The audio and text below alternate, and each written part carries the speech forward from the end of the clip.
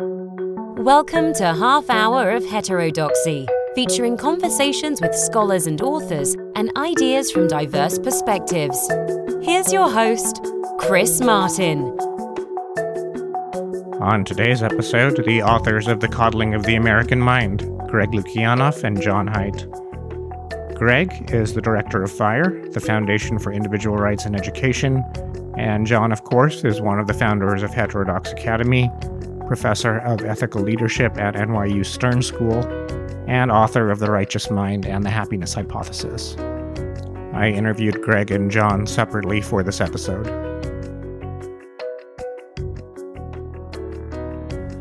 The Coddling of the American Mind is not just the name of this book, but also the name of an article. What's different about the book? Well, for starters, John describes it as a social science detective story. Because it is perfectly made for social scientists to dive in and say, what the hell just happened and why is it happening? And to do it in a way that's not about blaming, but about figuring things out.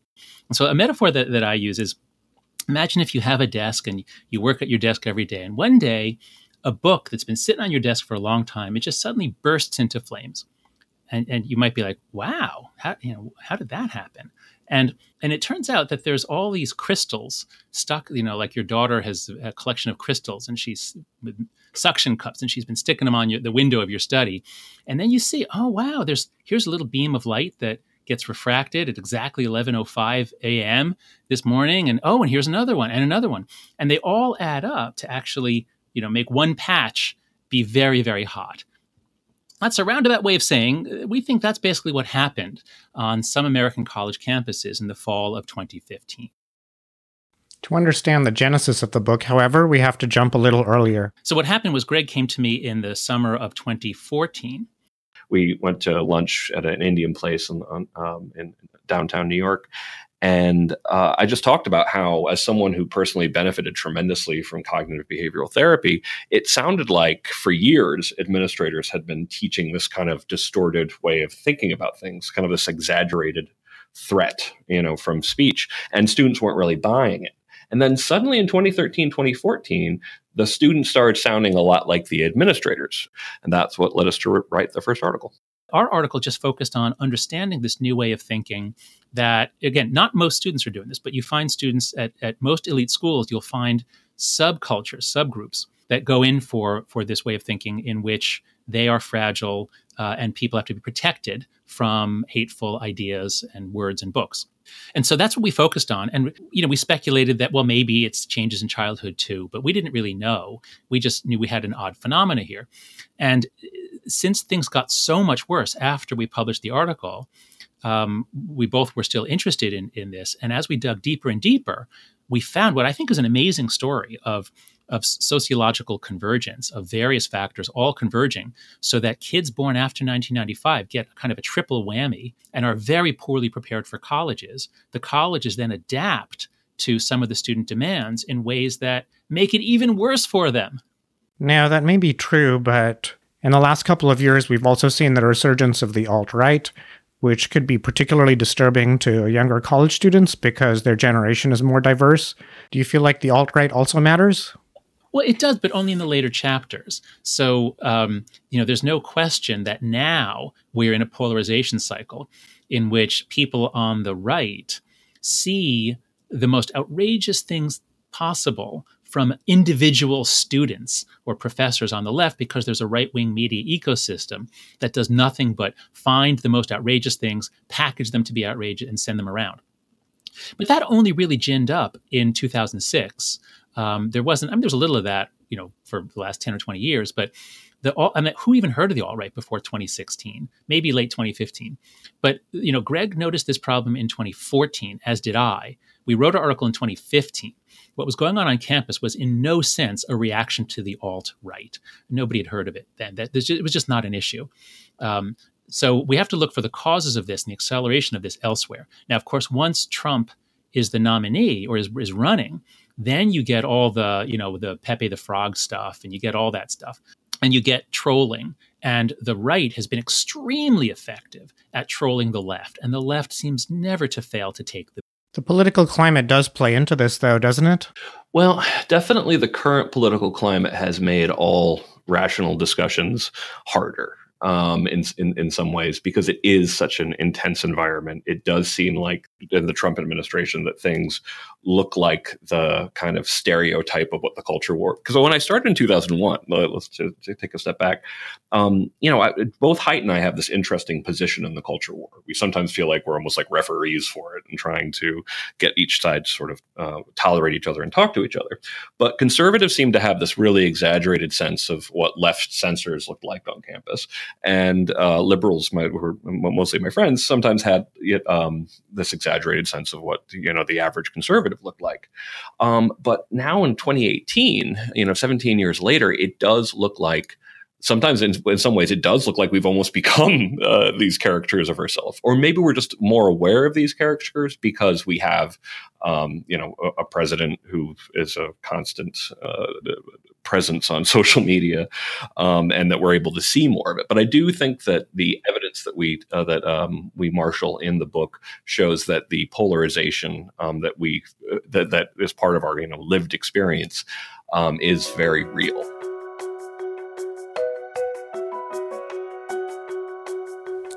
Even though the book is very political and very sociological, Chapter 7 begins with a personal story. Yeah, just on a very personal note, I wrote that introduction because I wanted to be very honest and emotionally honest about like how I got into cognitive behavioral therapy. I used to have pretty serious chronic bouts of depression, but the scariest and most frankly life-threatening one I had was back in 2007. And in writing that passage, there's something kind of funny that happens sometimes in the writing process that I'm sure you know, is sometimes it feels like you're just talking to your computer kind of privately. And, I wrote up this description of how bad it was and how close to, that I was trying to figure out ways to frankly kill myself. And I am fairly explicit about in the book. And after, we've submitted the book, long after I wrote that part, I realized, oh my God, like this is like the most public thing I've ever said. This has more details than I'd even shared with my wife or my family. So that I had a moment of like, oh my God, what have I done? But I wanted to be, honest about it. It comes from a really bad depression. And my recovery from that depression involved, several factors, but the most lasting benefit I got was from cognitive behavioral therapy. So I still get, these sort of moments of feeling the depression coming on every year. But because I learned the intellectual habits of being able to sort of talk back to the voice in your head that says, you're broken or you're doomed or all of these kind of really kind of exaggeratedly negative things, and just talking back to them rationally, not using the sort of silly power of positive thinking, but just being like, am I really doomed? and developing that habit over the course of a lot of hard work over the course of many months, almost a year. It comes and it just isn't as bad as it used to be. I feel like I can mostly fight it off and make my bouts of depression much more manageable. At the end of the book, you have an appendix that includes a summary of how to administer CBT, and you also mentioned David Burns' book about CBT. I thought that was a great add-on. I really love his book. It's a really good book. Well, I'd like to give a special shout out for Robert Leahy, who is a very prominent scholar of cognitive behavioral therapy, who was very helpful with his time in this book. His specialty is cognitive behavioral therapy. He wrote a book called The Worry Cure, which is more directed at anxiety as opposed to depression. At some points in the book, you seem to take a Nietzschean perspective on pain and discuss how pain can make you stronger, but at other points you take a Stoic perspective, and these two perspectives aren't really reconcilable. So where do you stand on this? So first, let's distinguish the concept of anti-fragility.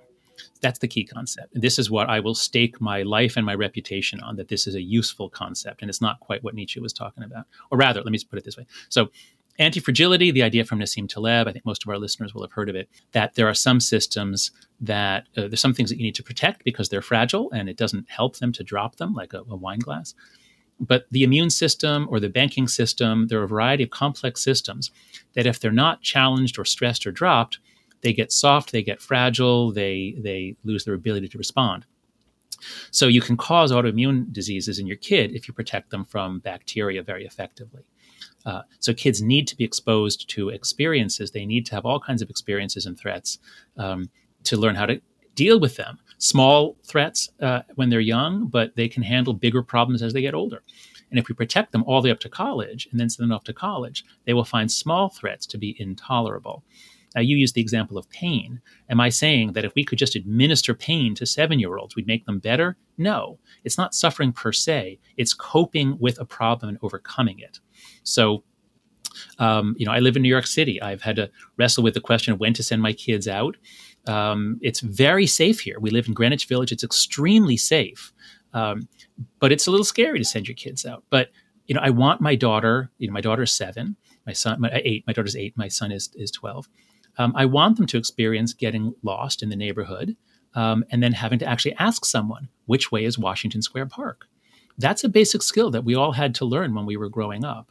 So it's not that I want my daughter to suffer, period, but I do want her at times to get lost, to be anxious, and to realize, oh, I can ask someone for help.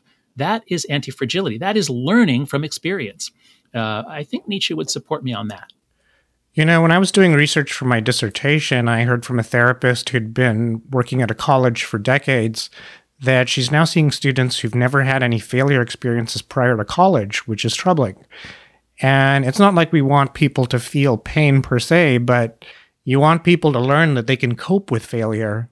That's right. I think this is why psychology has been, I was about to say, this is why psychology is so central to Heterodox Academy. No, it's probably just that I'm a psychologist and a bunch of the early members were psychologists. But, think about it this way. Your kid has to learn to not touch a hot stove after people have been cooking on it. You know how a stove stays hot afterwards. And there's 2 ways that your kid can learn. One is you can give them lectures and show them photographs and say over and over again, don't touch a stove for, an hour after it was on. And the other way is that they touch it once, they get burned, and then they never do it again. And which way is more likely to work in a lasting way? This is just basic behaviorism. This is operant conditioning and bringing in some Pavlovian as well at times. So if we deprive our kids of learning experiences, including the discomfort of negative feedback, we are crippling them as surely as if we put a bubble around them to protect them from bacteria and viruses.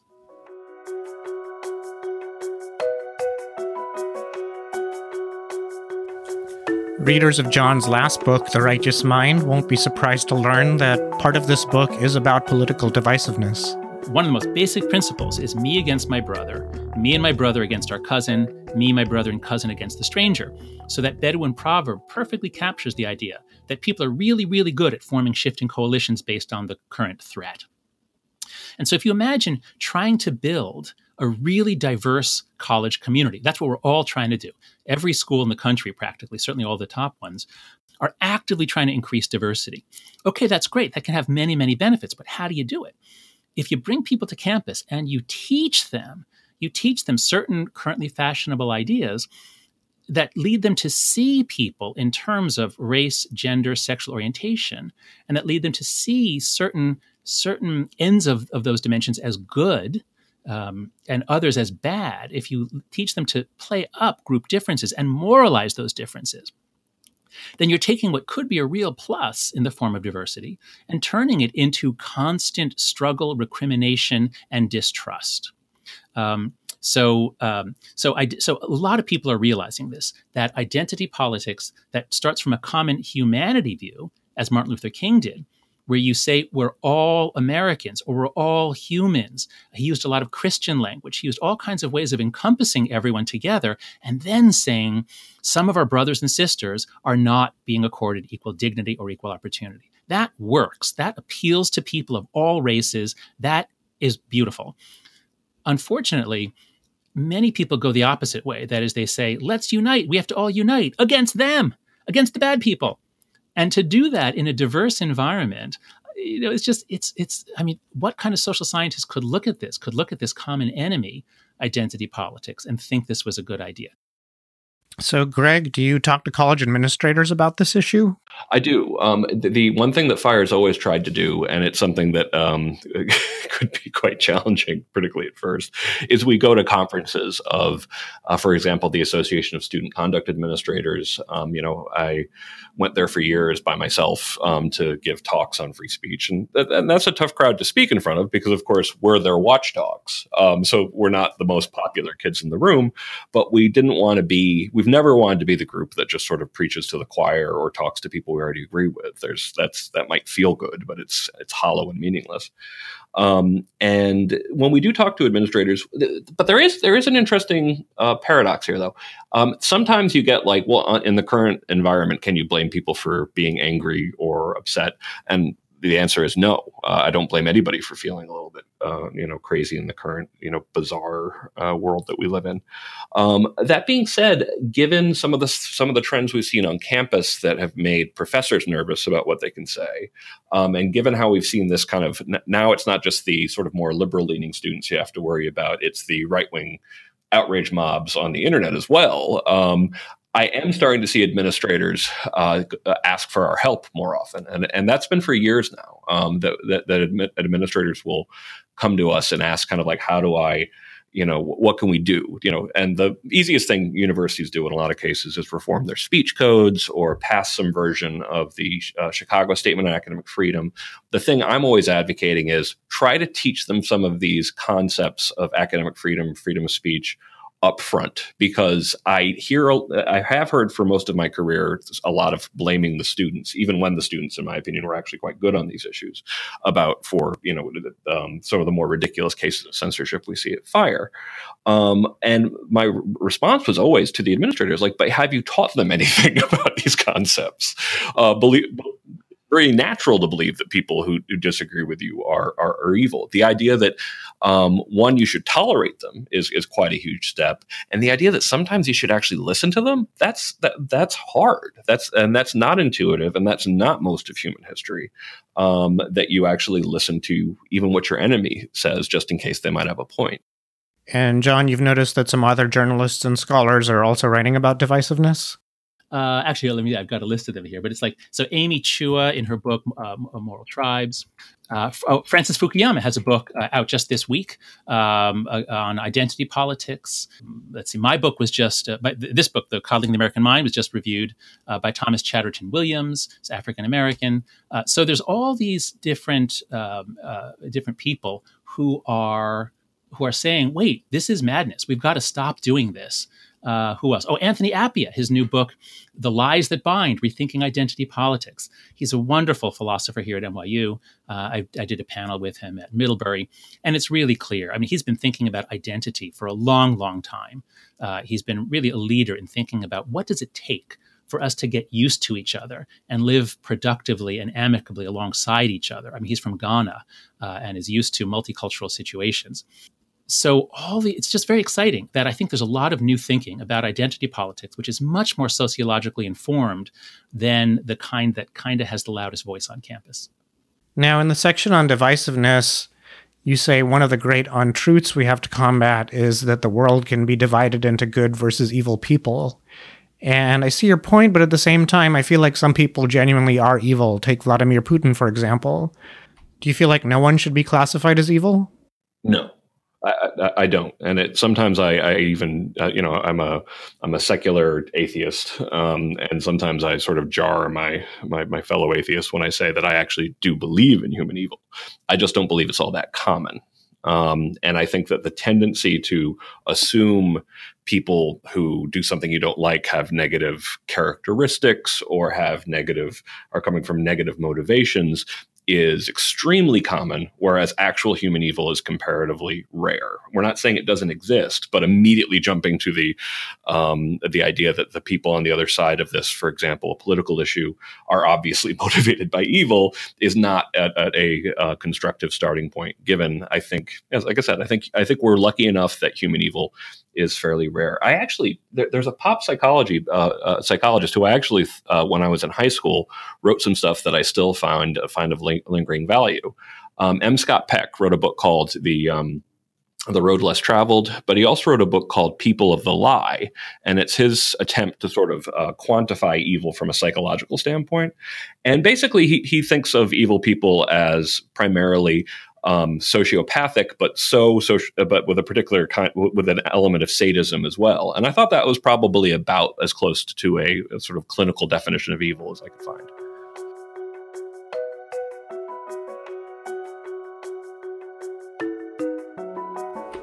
John and Greg conclude the book with suggestions for how to fix the problem. So if listeners will go to heterodoxacademy.org, and then if you go to then /Mill, you get our version of John Stuart Mill's On Liberty, which is wonderful. I think every incoming freshman should read it. Every university should assign it. If you go to openmindplatform.org, it's this wonderful program that I created with Caroline Mell, we've now spun it off. It's no longer part of Heterodox Academy. It's an independent organization because it actually is working not just at universities, but in all kinds of organizations. But openmindplatform.org is a wonderful resource that will help any institution develop norms of open-minded discourse. Meanwhile, Fire has plans for younger audiences. We want to do a lot more outreach at a high school level. We want to do a lot more outreach even to a K through 8 level. That's definitely where we think there's a lot of room to grow and a lot of possibilities to try to explain and boil down some of these concepts that we can take for granted are really actually quite sophisticated concepts to a younger audience. I think we kind of surprised ourselves by coming to the conclusion that, for example, having a cultural expectation of a gap year, I think would be really helpful, a gap year between high school and college, for example, to give students that sense of locus of control that we think is missing particularly from students who have this kind of over-parenting effect. Because the problem is, if you do have your time scheduled to death all the time, there's a sense that you're not really competent to control your own life. And I think, a year where people do something other than school and actually go out and, work a job, maybe in some other part of the country, it's irreplaceable in how much it can teach you about your own abilities and competence that, in a way that college just can't do. So one of the things that occurs to me is that there's a difference between residential and non-residential colleges. In residential colleges, dorm living almost encourages irresponsible behavior. Yeah. And I refer to this as my superpower in undergraduate.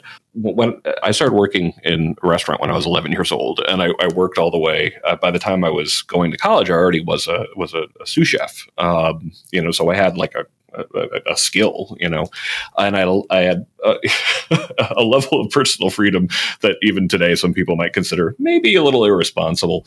But my superpower was that I was over the novelty of personal freedom, and watching a lot of my fellow students kind of seem like moths to the flame in the first couple of years, because this was their first experience of personal freedom. It did make me wonder if some additional real life experience before college would be helpful.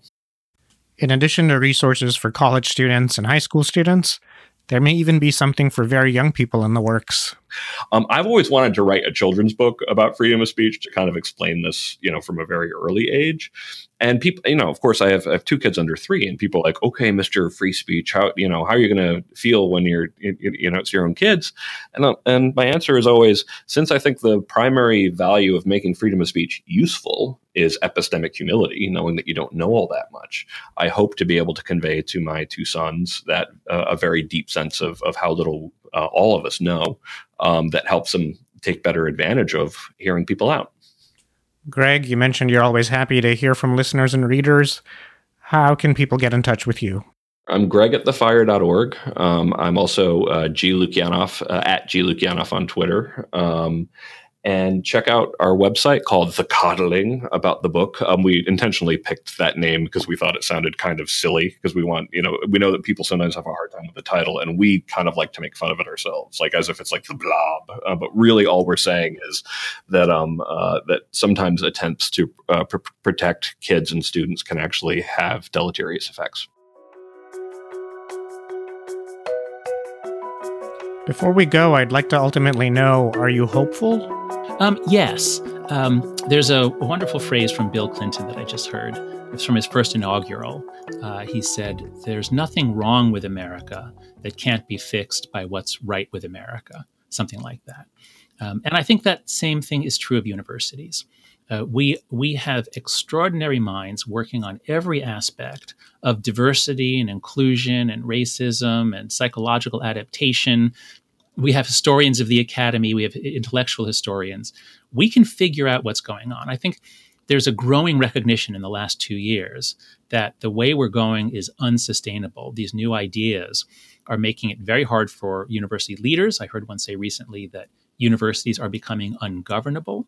They're making it hard for professors. I hear more and more now when I speak at different schools, when I talk with professors over lunch, now most of them either have a horror story or at least someone close to them does. So there's a growing recognition that we have serious problems. Faith in higher ed, trust in higher ed is plummeting on the right.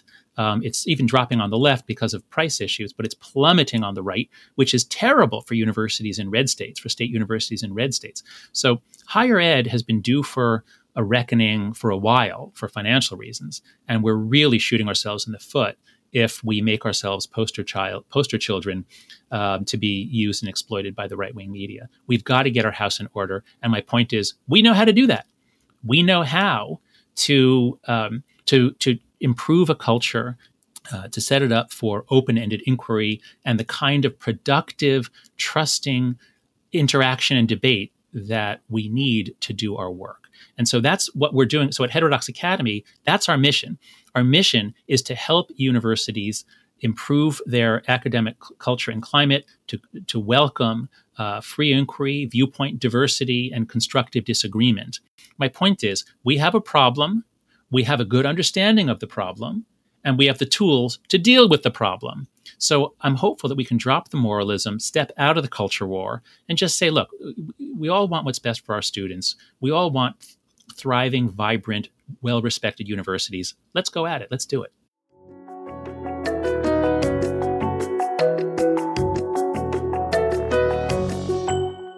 The Coddling of the American Mind is now available in bookstores, online, and on audiobook, read by Jonathan Haidt himself. The website is thecoddling.com. If you enjoyed this podcast, please leave us a review on iTunes. It helps other people find the show. Thanks for listening. This podcast is produced by Heterodox Academy. Find us online at heterodoxacademy.org, on Twitter at HDX Academy, and on Facebook.